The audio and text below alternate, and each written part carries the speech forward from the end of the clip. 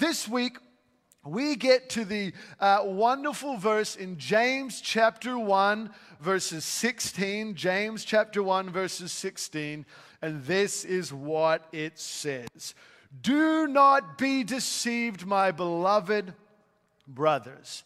Every good and perfect gift is from above, coming down from the Father of lights, with whom there is no variation or shadow due to change. Of his own will, he brought us forth by the word of truth, that we should be a kind of first fruits of his creatures. Can I tell you a secret this morning?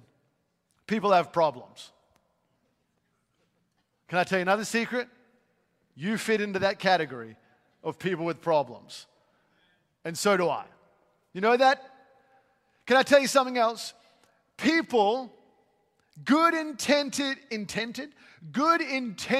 people can be deceived. Can I tell you something else? You and I fall into that category of good-intentioned people who can be deceived. Deception is a powerfully used weapon for people who want to manipulate, control. It's evil. There's no good part of deception. We've looked through lots of things about trials and challenges. We can see the good in trials. There's good on the other side of challenges, but deception, there is nothing good about it, nor will there ever be anything good about it. And we need to understand that deception is one of the enemy's greatest weapons. You know, a message I used to preach a lot was a very simple message entitled, "The Devil is a Liar."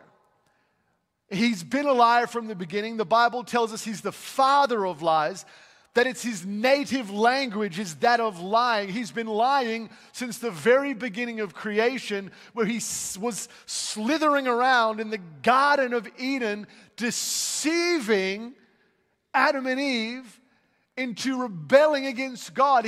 Deception is a weapon of the enemy. And we see in the book of 1 Timothy chapter 4, it says, "Now the Spirit expressly says that in latter times some will depart from the faith by devoting themselves, by committing themselves, by being intentionally committed to deceiving spirits and doctrines of demons." The Bible's telling us that there are people of the faith who will be tricked, and in doing so will devote themselves to deceiving spirits and what the Bible calls doctrines of demons. This is really important. And this passage is not so focused on deception, but I couldn't let it slide as I was studying and I was reading and asking the Lord what to say. I thought it's so important for us to seize this moment and understand that we are people of the faith. The majority of us sitting in the room are people who profess to be Christ followers. And the Bible tells us that Christ followers can be deceived, and the nth of their deception is that they commit themselves to the deception and to the doctrines of demons. And so I thought it's important that we understand deception. And James 1:16, he says, "Do not be deceived, brothers." So he's saying there's an opportunity for deception. To be deceived means to be led astray, to be led in the wrong direction, to be tricked. To be deceived is not accidental, it's intentional. There is something, someone, a desire, what we talked about last week, an internal over-desire. The enemy people, there's an intentional leading astray that is deception. And James is saying, don't be led astray, don't be deceived.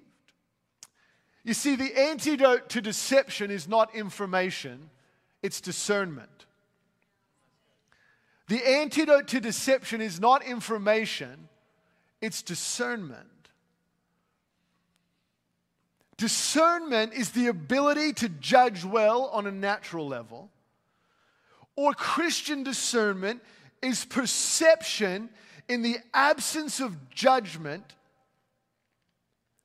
perceiving with spiritual eyes and understanding. Discernment is for a Christian the ability to, when there's no clarity, with your spiritual eyes and spiritual understanding, to be then able to make right decisions. I'll give you an example. I'm sure you have. We live in a world with GPS, right? Do you guys used to call it a Refidex? We used to have a book that you have to put under your seat when you need to find something. You pull it out and find out where to go. You flip to the page. You ever have that? Map. You used to have a map? We used to have a big book. Rolodex. Those things are obsolete. We have what was first GPS, and now we have a phone that literally tells us everything. You ever been deceived by what's on your phone? You ever been on social media and been tricked into thinking something's true that's not? You ever been down those big wormholes on YouTube? You're like, oh my gosh, this is truth. Genuinely, the people in the White House are lizard people. You can't tell, but trust me, they are lizard. Any lizard people believers in here? A couple? I mean, everyone's entitled to an opinion, even if it's wrong. I mean, if they were... No, stop it, Joel. Stop it. That was a close one. Thank you, Lord, for your discernment and understanding. But you ever punch into your GPS, you're trying to go somewhere, and you know where you're going, but we've been trained now just to put it in so that everyone can track us. And you put it in your phone, and you start driving and following the directions, but it's somewhere you know where you're going. And you start to realize, this doesn't feel right. And what's happened is you've put the wrong information into your GPS by accident. And you're going, and as you're going, you know you're following the information, but there's something inside you that's saying, this is not right. You ever had that experience? Like, you're like, this isn't right. But it says it is, and then your brain goes into this thing, like, how could it be wrong if the GPS is telling me it's right? It's because the information was wrong. So the antidote for deception is not information, it's discernment. And we see here in the book of Hebrews 5:14, it says, but solid food is for the mature, for those who have their powers of discernment trained by constant practice to distinguish between good and evil.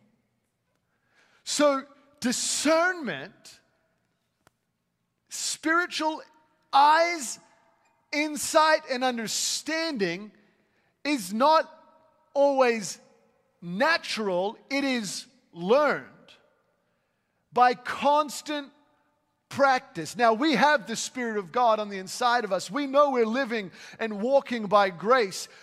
But information can be deceptive because sometimes the wrong thing sounds right. And depending on how someone's painting it, the right thing sounds wrong. And we have to have discernment. And the writer of Hebrews is saying, you need to be trained by constant use how to discern which way you're going.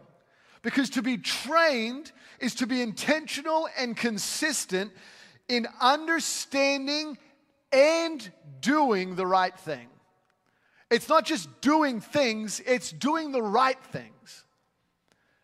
I bake bread. Anybody else bake bread? I thoroughly enjoy baking bread. I talked about it last week to a detrimental level. But I enjoy it. And the more I do it, you ever put water and dough together and tried to play with it? It's sticky, it's messy, and it can be very frustrating. if you don't know what you're doing. But the more you do it, the more you understand it. You read the books, you understand it, but who knows, when you read a recipe or when you read a way to do things, at least for me, it's all good and well until you pick up the wet dough and it's not doing what it's supposed to. It's frustrating. You end up throwing it out and you would get mad. I wouldn't get mad. But you get frustrated. But the more I do it, the more I understand, the more I mold the dough and shape the dough, the more I practice by constant use, the more I can pick up a wet piece of dough that you would think is an absolute mess and is frustrating, and I can flip that thing around and maneuver it, and it creates delicious bread. You can go to ramseysbakery.com and place online orders if anyone wants one. But it's by constant use, and the more I do it, the better I get. And I took about 2 years off from baking bread through the last couple of years because of my schedule, and I went to pick it up, and I wasn't as good as I used to be. And I got frustrated till my mother-in-law came and saved the day. She borrowed some mother, which is like the starter, the yeast from Ali, and she made a loaf of bread, and it worked, and I was inspired again to do it. And so I picked it back up, and I trained myself, and I'm by constant use can now successfully make the best bread in Nashville, Tennessee. And I think that's true. But it's through constant use and it's through intentionality in understanding and doing the right thing. You see, what we have to understand is when James says, brothers, do not be deceived, this is the linchpin between verses 13 to 15 and verses 17 of James. James said last week, he says, don't let anyone say when he is tempted that he's tempted by God. He says temptation comes from within us, and when we give in to temptation, it's because we're really doing the thing that we want to do most. You remember that from last week? So then James says, don't be deceived, brothers. God is not tempting you because temptation leads to evil. But God, he says, don't be deceived. Temptation isn't from God. I've told you where it comes from. But God, he says, every good and perfect gift comes down from the Father of lights, with whom there is no shadow or variation, change.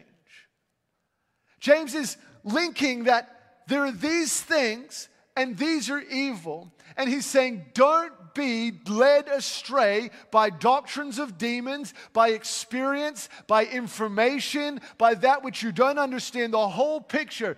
Don't be deceived, because good things, perfect things come from God, but evil things and sinful things are not from God. And so we have a responsibility by renewing our mind in the Word of God, by the Spirit of God and the grace of God, to be intentionally equipping ourselves, training ourselves, feeding ourselves in the Word of God to teach us how to discern between that which sounds right and that which is right. Because the antidote for deception is not just information, it's discernment.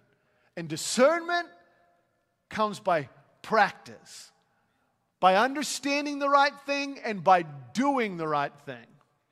So James says, do not be deceived.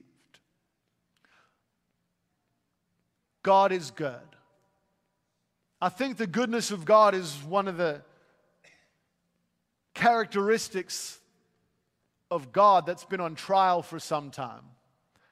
That deception has crept in, and people through experience, through manipulation, through wrong information and wrong understanding have been hurt or put into a place where they struggle with the idea not that God is real, but that God is good.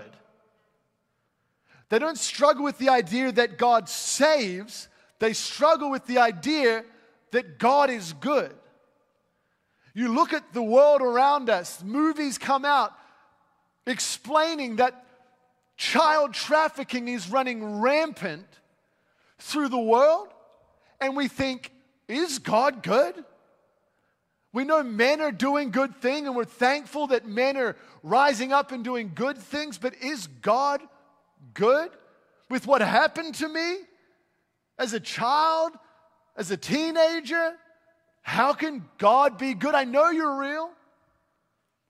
I understand that you save, and I believe I'm supposed to live my life according to the Bible, but is God good? James says every good gift and every perfect gift is from above, coming down from the Father of lights, with whom there is no variation or shadow due to change. The book of Psalms says, "For the Lord is good, and his steadfast love endures forever, and his faithfulness is to all generations." I very carefully want to challenge you this morning. If you're sitting in a seat where you don't believe God is good, you don't believe the Bible. And I understand that can be challenging because I don't know your story. I don't know what you've walked through. But I want to tell you, if you don't believe that God is good, you don't believe the Bible. The Word of God is not wrong.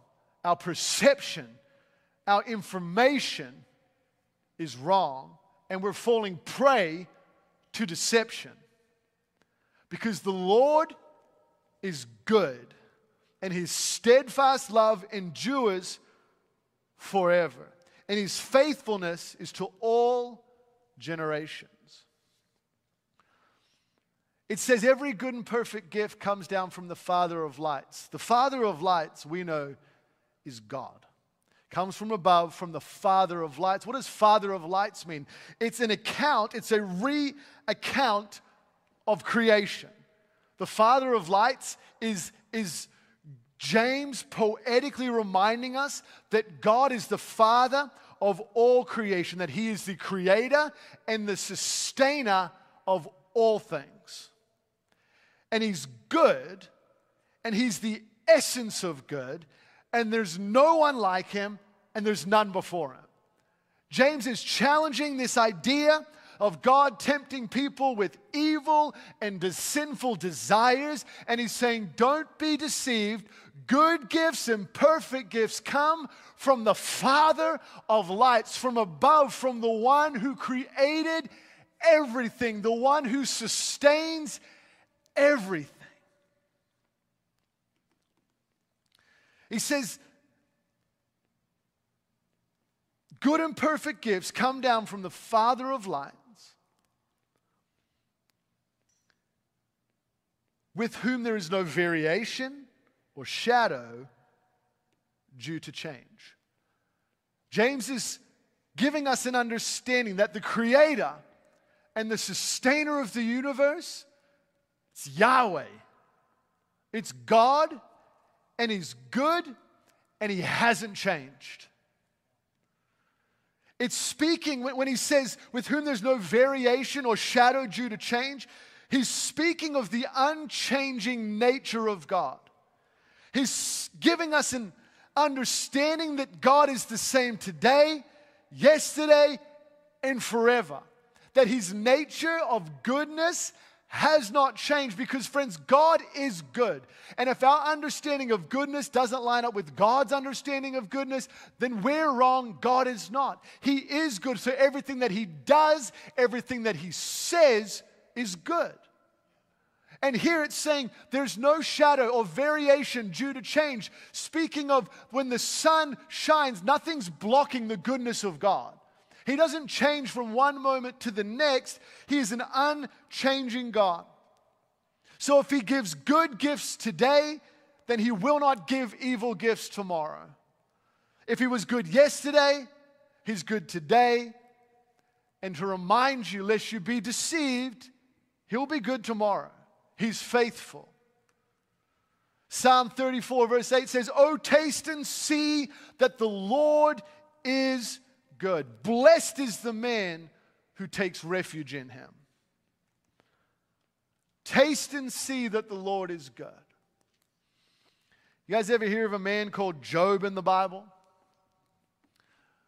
Job is an incredibly challenging, inspiring, wild book of the Bible about a man who served God, who was wealthy, had a family, and the devil came and took it all away.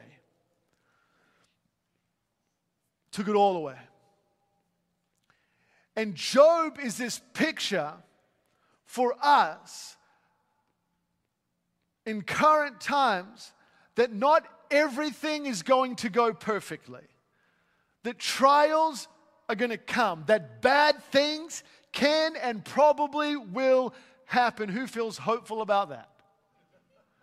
That bad things can and probably will happen. But Job is in a position where he's struggling with his journey, crying out to God, questioning God. And let me say this, it's all right to question God out of a moment of passion. But friends, can I say it again? If you don't believe God is good, you don't believe the Bible. And God responds to Job in a gracious, yet direct and powerful way in the midst of his questioning. It wasn't a condemning response, but it was a challenging and it was a direct encouragement, or should we call it a friendly reminder who God is. I'm going to read it to you. It's quite long and it won't be on the screen. So if you want to close your eyes, if that helps. If not, if you want to read with me, you can open it to the book of Job 38. Job chapter 38 from verse 1. I'm going to ask the worship team to join me.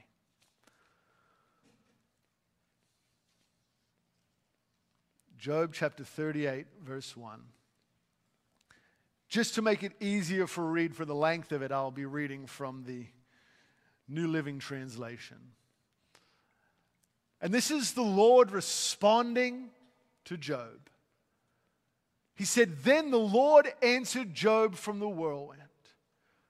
Who is this that questions my wisdom with such ignorant words? Brace yourself like a man, because now I have some questions for you, and you must answer them. Where were you when I laid the foundations of the earth? Tell me, if you know so much, who determined its dimensions and stretched out the surveying line? What supports its foundations, and who laid its cornerstone? As the morning stars sang together and all the angels shouted for joy, who kept the sea inside its boundaries as it burst forth from the womb? And as I clothed it with clouds and wrapped it in thick darkness, for I locked it behind the barred gates, limiting its shores.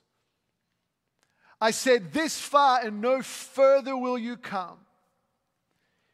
Here your proud waves must stop. Have you ever commanded the morning to appear and caused the dawn to rise in the east? Have you made daylight spread to the ends of the earth to bring an end to the night's wickedness? As the light approaches, the earth takes shape like clay pressed beneath a seal. It is robed in brilliant colors. The light disturbs the wicked and stops the arm that is raised in violence. Have you explored the springs from which the seas come? Have you explored their depths? Do you know where the gates of death are located? Have you seen the gates of utter gloom? Do you realize the extent of the earth? Tell me about it if you know. Where does light come from? And where does darkness go? Can you take each to its home? Do you know how to get there? But of course you know all this, for you were born before it was all created. And you are so very experienced, the sarcasm of the Lord. Have you visited the storehouses of the snow or seen the storehouses of hail? God says, I have reserved them as weapons for the time of trouble and for the day of the battle and war. Where is the path to the source of light? Where is the home of the east wind? Who created a channel for the torrents of rain? Who laid out the path for lightning? Who makes the rain fall on barren land in a desert where no one lives? Who sends rain to satisfy the parched ground and make the tender grass spring up?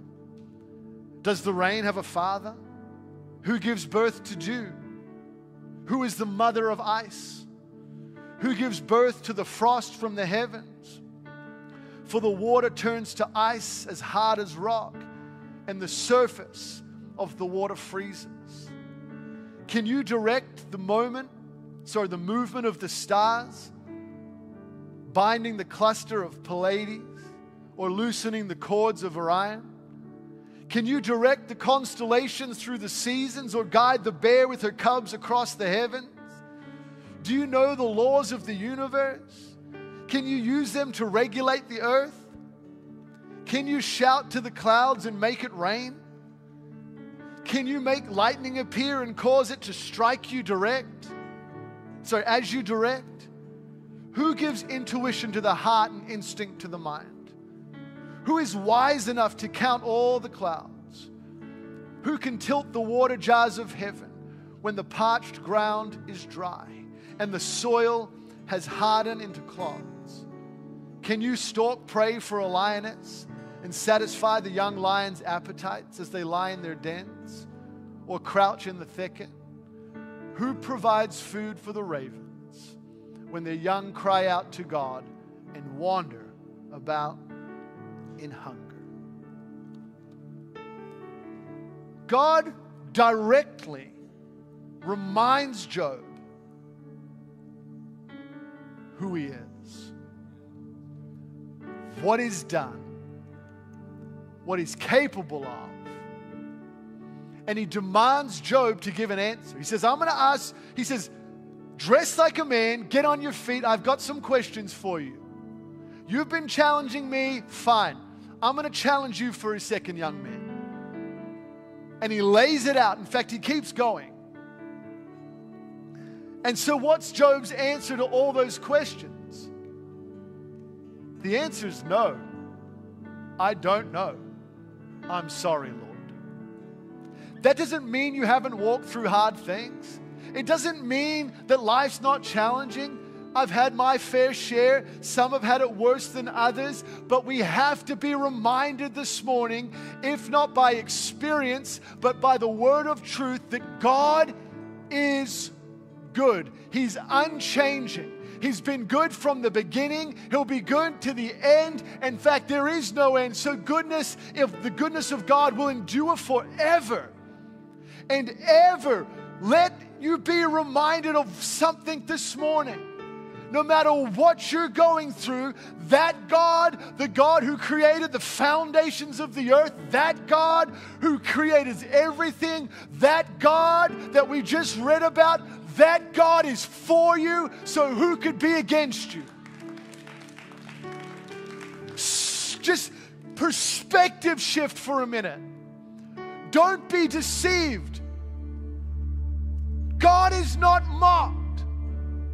Shift your seat from God, why are you doing this to me? To God, if you are for me, who could be against me? No matter what I've gone through, what I'm going through, you're the same yesterday, today, and forever. You are faithful from generation to generation. You are the Father of lights, for there is no changing.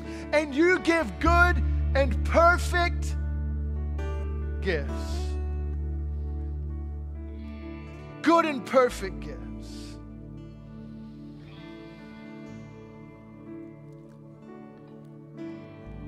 He says then in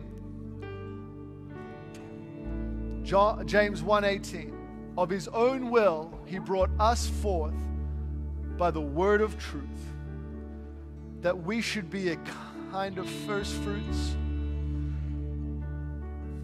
of his creatures.